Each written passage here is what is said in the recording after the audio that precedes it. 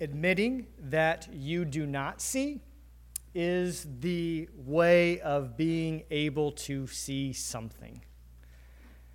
First, admitting that you can't see is sometimes the very avenue that it takes for you to begin seeing.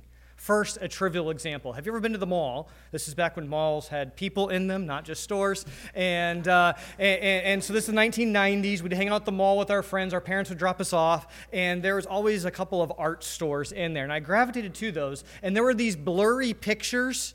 And all it was a big blur. And if you were to stare at it, supposedly there would be a 3D picture that would come through. And so you're standing there with all your buddies. And they'd say, "Hey, Owens, do you see it?" And you have one or two choices. Lie and say, "Yeah, I can see it." Or tell the truth and maybe get help. Now, here was the help they offered me. If you look at it cross-eyed, right, then the picture, and so you're all sitting there trying to do this cross-eyed thing. And sure enough, after many times of looking at these things cross-eyed, I should have brought a picture for you to see. You'll Google them later. But you begin to see the image. All right, that's an easy one. It's kind of fun. Let me move to a more personal one. I'm embarrassed to say how many times this has happened, but you'll know this is the case for you as well. I can't tell you how many times that Laura has come to me and has tried to explain to me the way things are between me and one of the children. And I don't see it. And I am absolutely convinced that this is not true. But I've been married long enough to know that I'm not supposed to say that. But she has also been married long enough to me that she already knows what I'm thinking. Right? And so she knows. And so what does she do? She keeps telling me the truth, telling me the truth, telling me the truth. And I have a choice to either deny that there is something between me and one of the children that just can't possibly be true, or I can admit that I don't see and maybe begin to actually start seeing things that are really there. And how many times has Laura been right?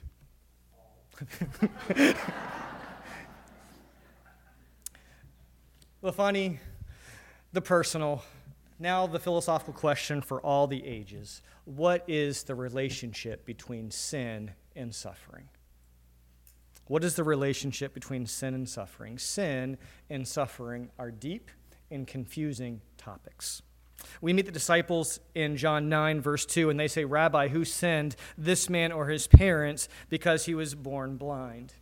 And Jesus gives a very succinct answer in verse 3 of how God uses dark days even for the good of Christians. Jesus answered, "It was not that this man sinned or his parents, but the works of God might be displayed in him." We have all questioned at different times, why would God allow such circumstances? And Jesus' answer is so that the work of God might be displayed through it. What a comfort that could have been to his parents if his parents would have known verse 3. These are real people with real trials. Can you just put yourself in his parents' shoes for a moment? Think of what they would have experienced, the anxieties that they would have had. They would have wondered, what would he become? Because he could not take over his father's profession. They would have wondered, as we age and fail, who will take care of him? For surely no woman is going to marry him. If you are here and you face challenges with your children, educational problems, social problems, physical disabilities, I pray that you'll find some encouragement here. Jesus said this happened so that the works of God might be displayed. God does move in a mysterious way, doesn't he? We need to be careful not to draw a line and total things up without God in the equation. There can be implications for your trials that have never crossed your mind. I love how Matthew Henry put it. Matthew Henry observed, "The sentences in the book of providence are often long, and you must read a great way before you apprehend the sense of them." The sentences in the book of providence are often long, and you got to read a long way before you see how it all adds up. The most monstrous of circumstances, notice, meekly obey the command of God. From difficult marriages to unbelieving parents to challenges, in our health, the most challenging of circumstances we face are within the sovereign purposes of God for every Christian. So what was the specific work that God wanted to accomplish, that God wanted to display? Well, Jesus has declared in John 8:12, we're still in the same section, John 8:12, Jesus declared, "I am the light of the world. Whoever follows me will not walk in darkness, but will walk in light and will have life." That's what he's declared, and now, a whole chapter later, he is going to finally demonstrate, he's going to vindicate that he is the light of the world because he can give sight to a man who's been born blind. He would now demonstrate it in chapter 9, that he is the light of the world to a man born blind, on a man who walked in darkness every day, on a man who seemed to be among the most unfortunate of people. Now a man who has been blind from birth is going to be numbered among the most blessed, because he is going to be one of the few, one of the first to, with his actual eyes, look upon Jesus and see him as the Son of Man, God incarnate, and to fall down and worship him.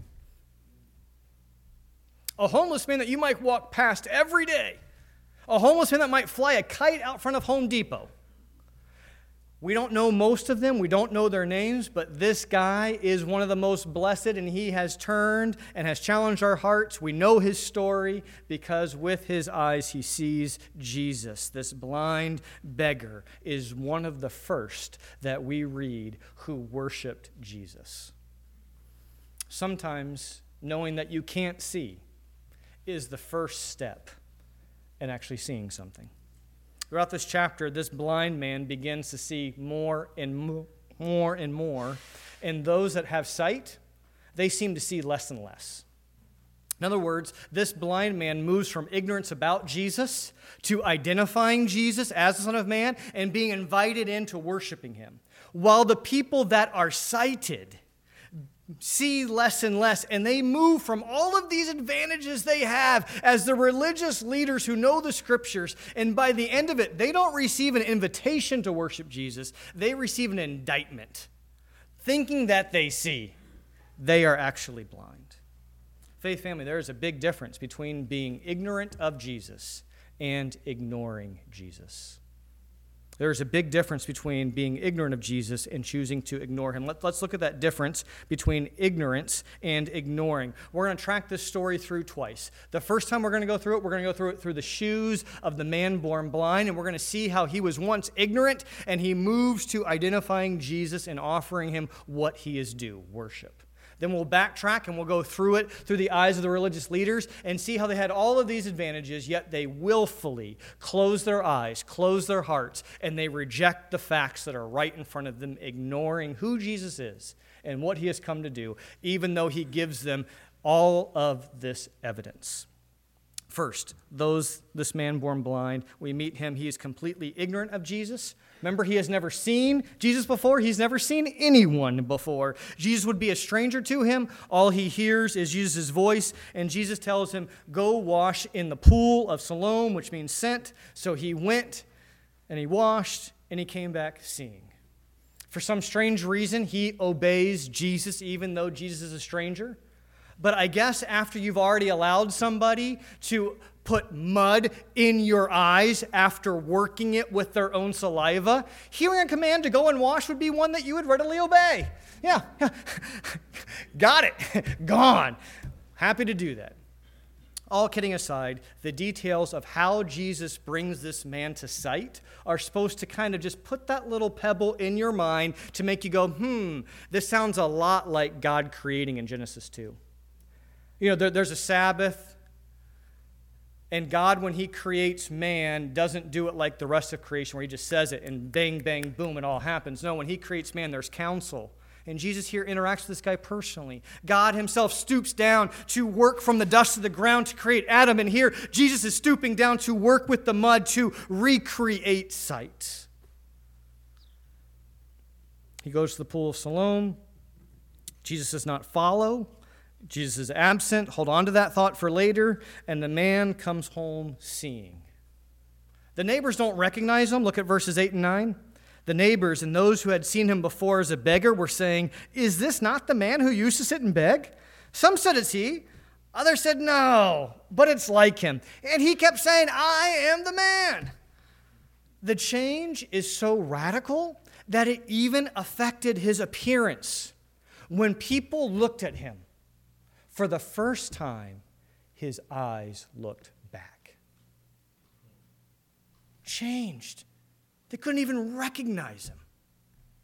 So when they ask him what happens, he says, "A man named Jesus healed me. I don't know much about him. I don't know where he's from. I don't know where he's at right now. But this is his name and this is what he has done."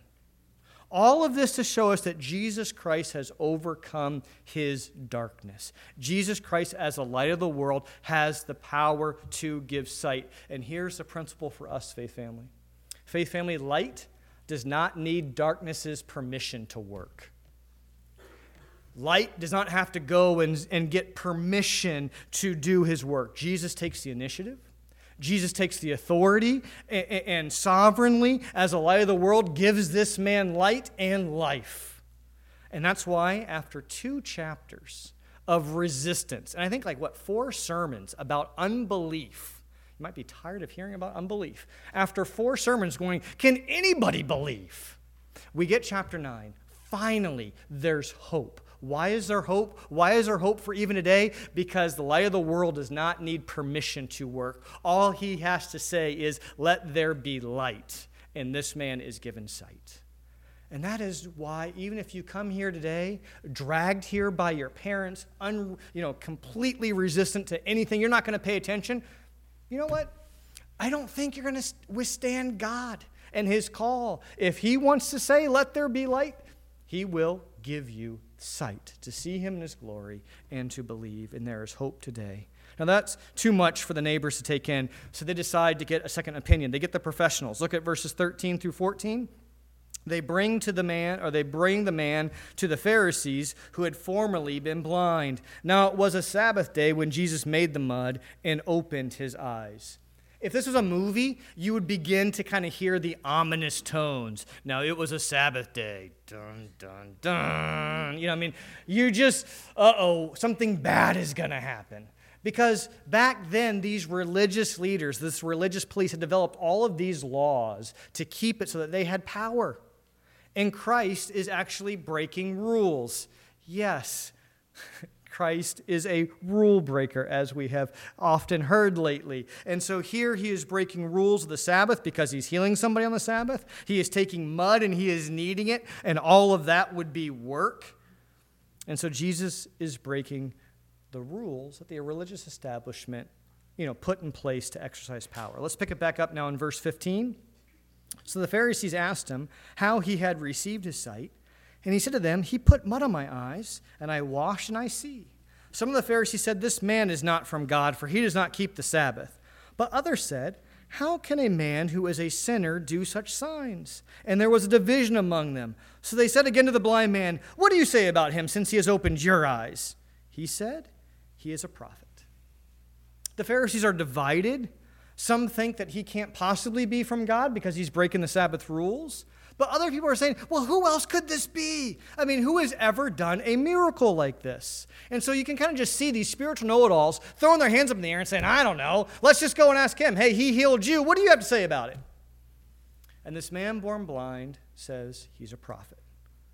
Now, even though this man born blind has physical sight given to him all at once, we see that his spiritual sight kind of comes gradually. He begins to see more and more. He's making progress. Remember, he first identifies Jesus as the man Jesus healed me. Now he's moved to he's a prophet. He's ramping things up. He's realizing there's something unique. It's still a bit blurry to him, but he's starting to see. By verse 27, now he includes himself as one of Jesus' disciples. Look at 27. He answered them, I have told you already, and you would not listen. Why do you want to hear it again? Do you also, right? That implies him. Do you also want to become his disciples? And the Pharisees are offended. More on that later. But he draws conclusions about who Jesus is that they should have drawn. Look at 31 through 33. We know that God does not listen to sinners. But if anyone is a worshiper of God and does his will, God listens to him. Never since the world began has it been heard that anyone opened the eyes of a man born blind. If this man were not from God, he could do nothing. The blind man gets it. He understands. More progress. He's recognizing that Jesus is sent from God. Faith family, there's a big difference between being ignorant about Jesus and choosing to willfully ignore who Jesus is. Well, Jesus finds this man and he asks him, do you believe in the Son of Man? And here is ignorance in verse 36. He answered him, and who is he, sir, that I may believe in him? He doesn't know who he is, but it's not because he doesn't want to know. He wants to know in order to believe. And so Jesus now invites him to an explicit faith. Look at 37. Jesus said to him, you have seen him, and it is he who is speaking to you. He said, Lord, I believed, and he worshiped him. Big difference between being ignorant of Jesus and choosing to ignore who Jesus is. And the difference is in God, not in these men. Notice that Jesus says in 39, for judgment I came into the world, that those who do not see may see, and those who see may become blind. Jesus has come so that those that are blind, those that know they are blind, those that are willing to admit that they don't see, may actually have sight. And so, faith family, sometimes admitting that you can't see is the first step in actually seeing something. But the same light that brings this man life is the same light that is too bright for the Pharisees, and it blinds them, and they willfully turn their head, close their eyes, close their hearts, and ignore who Jesus is. Let's move to our second run-through of this chapter. We're going to see how they move from being able to see to being blind, from having all the advantages, from having every reason to believe, to willfully closing their eyes and hearts and ignoring Jesus. The Pharisees aren't ignorant of Jesus. The Pharisees are ignoring who Jesus is. Well, let's pick it up here in verses 15 through 16. We'll go back in your Bible, chapter 9, 15 through 16. The neighbors bring the blind man to the Pharisees for that second opinion. And these Pharisees seem to just ignore the really big point. There is a man born blind who can see. They miss that to care more about what day this happened on. This is a classic case of majoring in the minors, right? Majoring in missing the point. Look at 15 and 16. So the Pharisees asked him again, how had he received his sight? And he said, and he put mud on my eyes, I wash and I see. But some of the Pharisees said, this man is not from God, for he does not keep the Sabbath. But others said, how can a man who is a sinner do such signs? And there was division among them. You know, this is still the case today, that people judge by religious backgrounds rather than the truth. People today judge by religious backgrounds rather than the truth. Just a couple weeks ago, I went on a hike with Josh Newhook. We should call it a sprint. Okay, but we went up Mount Moriah. Try to keep up with Josh Newhook is a full-out sprint. And as we were going up, we were having a conversation about him and his Bible study that he leads at Hillsdale College. He's a senior. He leads a Bible study there. It's a student-led Bible study. It's not a faculty thing. And so he was going around campus inviting different men to attend his Bible study. And he says, you know what I often hear is, no thanks, I'm a Roman Catholic. Faith family, what difference does that make? It's like saying, no thanks, I'm an economics major. You know, but people judge what Josh Newhook is about, not according to the truth, but according to their religious background. It's because, well, is that a Baptist Bible study? Is that an E-Free Church Bible study? I don't know, but oftentimes people just dismiss it because it doesn't fit what their religious background already is. And people make their judgments and they get it wrong. And so here, they are concerned about Jesus breaking the Sabbath, and they would rather judge if this man was really blind, rather than judging, is this their long-awaited Messiah that they've been waiting for? Because there's division, they do what the only logical thing to do is, when you're confused, go ask mom and dad, right? They're going to settle this. So verses 18 and 19, the Jews did not believe that he had been blind and had received his sight until they called the parents of the man who had received his sight. And they asked them, is this your son, who you say was born blind? How then does he now see? If you are here and you are skeptical about the Bible and its integrity and about the possibilities of miracles, we're glad you're here. You're always welcome here. You can question anything you want. This is a great Sunday for you to be here in God's providence, because guess what? These people do research. They don't just take the guy's word for it, right? Hey, I'm the guy that was born blind. Sure, you can be part of the plot. What do? They go back and they investigate to see if his parents really do have this son who once was blind and now sees. It's a great word for you to consider. They're not more gullible back then, as if people back then would just believe in fairy tales and resurrections. No, they're just like you. They want to know that what they're believing is true, and so they investigate. So his parents say in verses 20 and 21, we know that this is our son, and we know that he was born blind. But how he now sees, we do not know, nor do we know who opened his eyes. Ask him. He is of age. He will speak for himself. Gee, thanks, Mom and Dad. Love you too. Just throwing the kid right underneath the bus, right? We find out why the parents were unwilling to testify in verses 22 and 23. His parents said these things because they feared the Jews, for the Jews had already agreed that if anyone should confess Jesus to be the Christ, he was to be put out of the synagogue. Therefore, his parents said, he is of age, ask him. This still happens today as well. You're considering the truth claims of Jesus. You're considering becoming a Christian, but you're worried that you might be excluded from your family.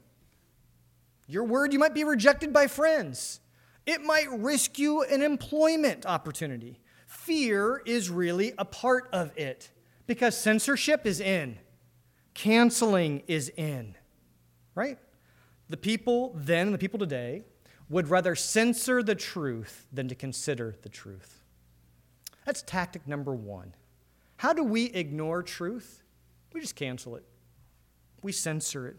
Censorship is the activity of people who build their authority off of authority and power. Faith family, do not be intimidated by the cancel culture or censorship. Censorship is the activity of people who are worried about the truth. But if you build your life on truth, right, you don't have to censor anyone's opinion because you welcome opinions. If someone was to give you an opinion of why you're doing something that's wrong, you could say, thank you so much for showing me that. I've made up my mind to always build my life on truth. Therefore, you showing me that I was wrong, now I can change. I can build my life on this. Thank you so much. But if you build your life on authority, on power, on tradition, on background, on anything other than truth, you can't afford people to say anything. You got to stop them from saying things. That's why Aaron is burdened about Islamic countries. Closed countries that don't want the truth of the gospel shared. Why?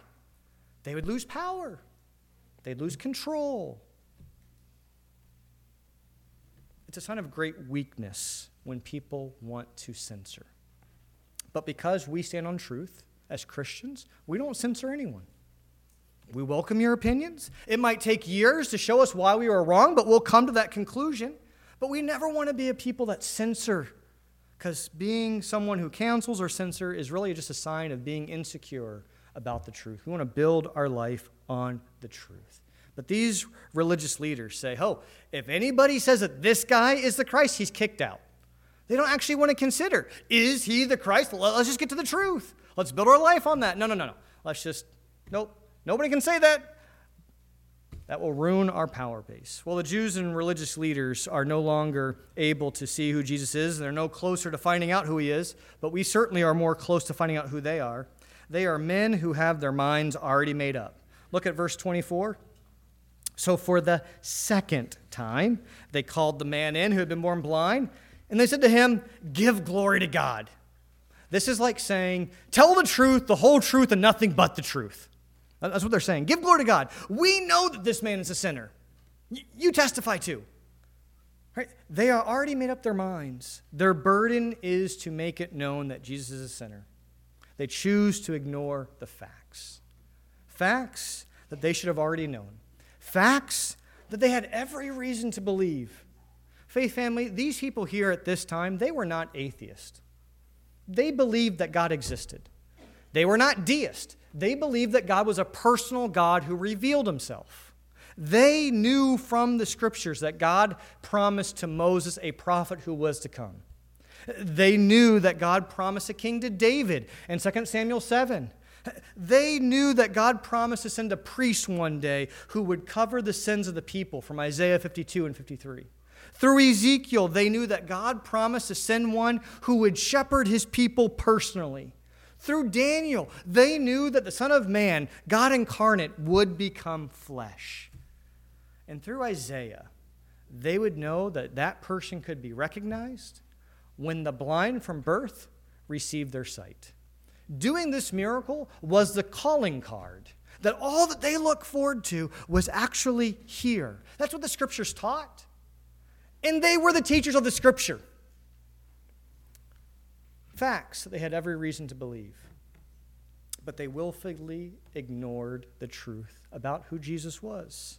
It's not really an investigation anymore, is it? It's an interrogation. Look at 26 and 27. They said to him, "What did he do to you? How did he open your eyes?" He answered them, "I've already told you already, and you would not listen. Why do you want to hear it again? Do you also want to become one of his disciples?" He's getting more and more bold, isn't he? Even as he stands alone, he's getting more and more bold. And you realize if you've been in these kind of conversations that there's times where people ask you the same question, the same question, the same question, the same question over and over and over again, and they are not actually listening for an answer. They're just asking the same question over and over and over again to kind of just confirm in their minds that they just don't believe. Second tactic, right, is just cynicism. Cynicism is just the simple belief that I'm going to doubt and doubt and doubt and doubt and doubt and doubt and doubt and say it's not good enough, not good enough, not good enough, not good enough. We've already seen it in John 7 and John 8 that unbelief is not satisfied. It's how unbelief works. If you're here as a non-Christian, unbelief often does this. No matter how many evidences you are provided, you still say, not good enough. And you change why you don't believe, and it keeps shifting, it keeps moving. So in light of the overwhelming evidence, their unbelief is unexcusable. They go on to tactic number 3, which is criticize. How do we ignore truth? Censorship, cynicism, last, just personal criticism. 28 and 29. They reviled him, saying, "You are his disciples, but we are the disciples of Moses. We know that God has spoken to Moses, but as for this man, we don't know where he comes from." What difference does it make where he comes from? It's what is he saying true? Does truth change because you're hearing it from a man? Does truth change because you're hearing it from a white man? Don't confuse the label for the product. We don't know where he's from. What difference does that make? Is it truth or is it not truth? Friends, are your prejudices, your assumptions, the blindness of your unbelief getting in the way of seeing the truth that is right in front of your nose? What standards are you using to judge Jesus? Is it the standard of tolerance? The gospel according to tolerance would be that Jesus doesn't match up to my views of a tolerant religion, so therefore I'm going to do away with him. How about the gospel of inclusion? Is Christianity inclusive of enough people? Maybe it's the gospel of social justice. That's a standard by which you judge Jesus. Is Christianity advancing the goals of social justice that I've already committed, that are the right way of doing things? Does Christianity align with your sexual ethics? Does Jesus condone my pursuit of my sexual ethics, how I want to behave, that I've already decided what my life is supposed to be about? And if he doesn't, we ignore him. We push this truth to the side. You see the point that I'm making. Whatever standard you use to judge Jesus, if it's not God's standard, you're going to reach a false verdict about him. You're going to want to ignore him because it doesn't line up with what you already hold to be true. And you will claim to see when in fact you don't. Look at verse 40. Some of the Pharisees near him heard these things and said to him, "Are we also blind?" Jesus said to them, "If you were blind, you would have no guilt. But now that you say, 'We see,' your guilt remains." Guilt abides. Good Bible students, it's a key word in John. We're going to get to it in John 15. Abides. It's supposed to be a beautiful word. We're to abide in God and to abide in truth. But now they receive this indictment. Your guilt remains. It abides on you. Because arrogance rarely ever admits light to enter, because arrogance is very unwilling to say that it ever was in the dark. That's the point. Faith family, do you pretend to see? Why do you pretend to see? Why do we want to pretend that we see it all so clearly? I think we all do this. We pretend to see and to have it all together. Isn't that just pride? The good news of the gospel is this: God is not like us. He is not fooled by your claim to see. He is not impressed by your claim to see and to have all of life together. But here is the really, really good news. He is not scandalized when you admit, "I can't see." His delight is for you to admit that you can't see. So for the first time, you actually might see something, the glory of God through Jesus Christ to bring sight to the blind. The question is, does that include you? And sometimes the first step in being able to see is admitting that you can't see. Maybe for the first time this morning, you should ask this question: do I really see? This morning, you have every chance to have your eyes opened. The light of the world does not need darkness's permission to work. All you have to do is to admit that you can't see and ask God to have mercy to open your eyes. And it is his delight to bring sight to the blind as the light of the world. Let's pray. Lord, we just thank you for your word.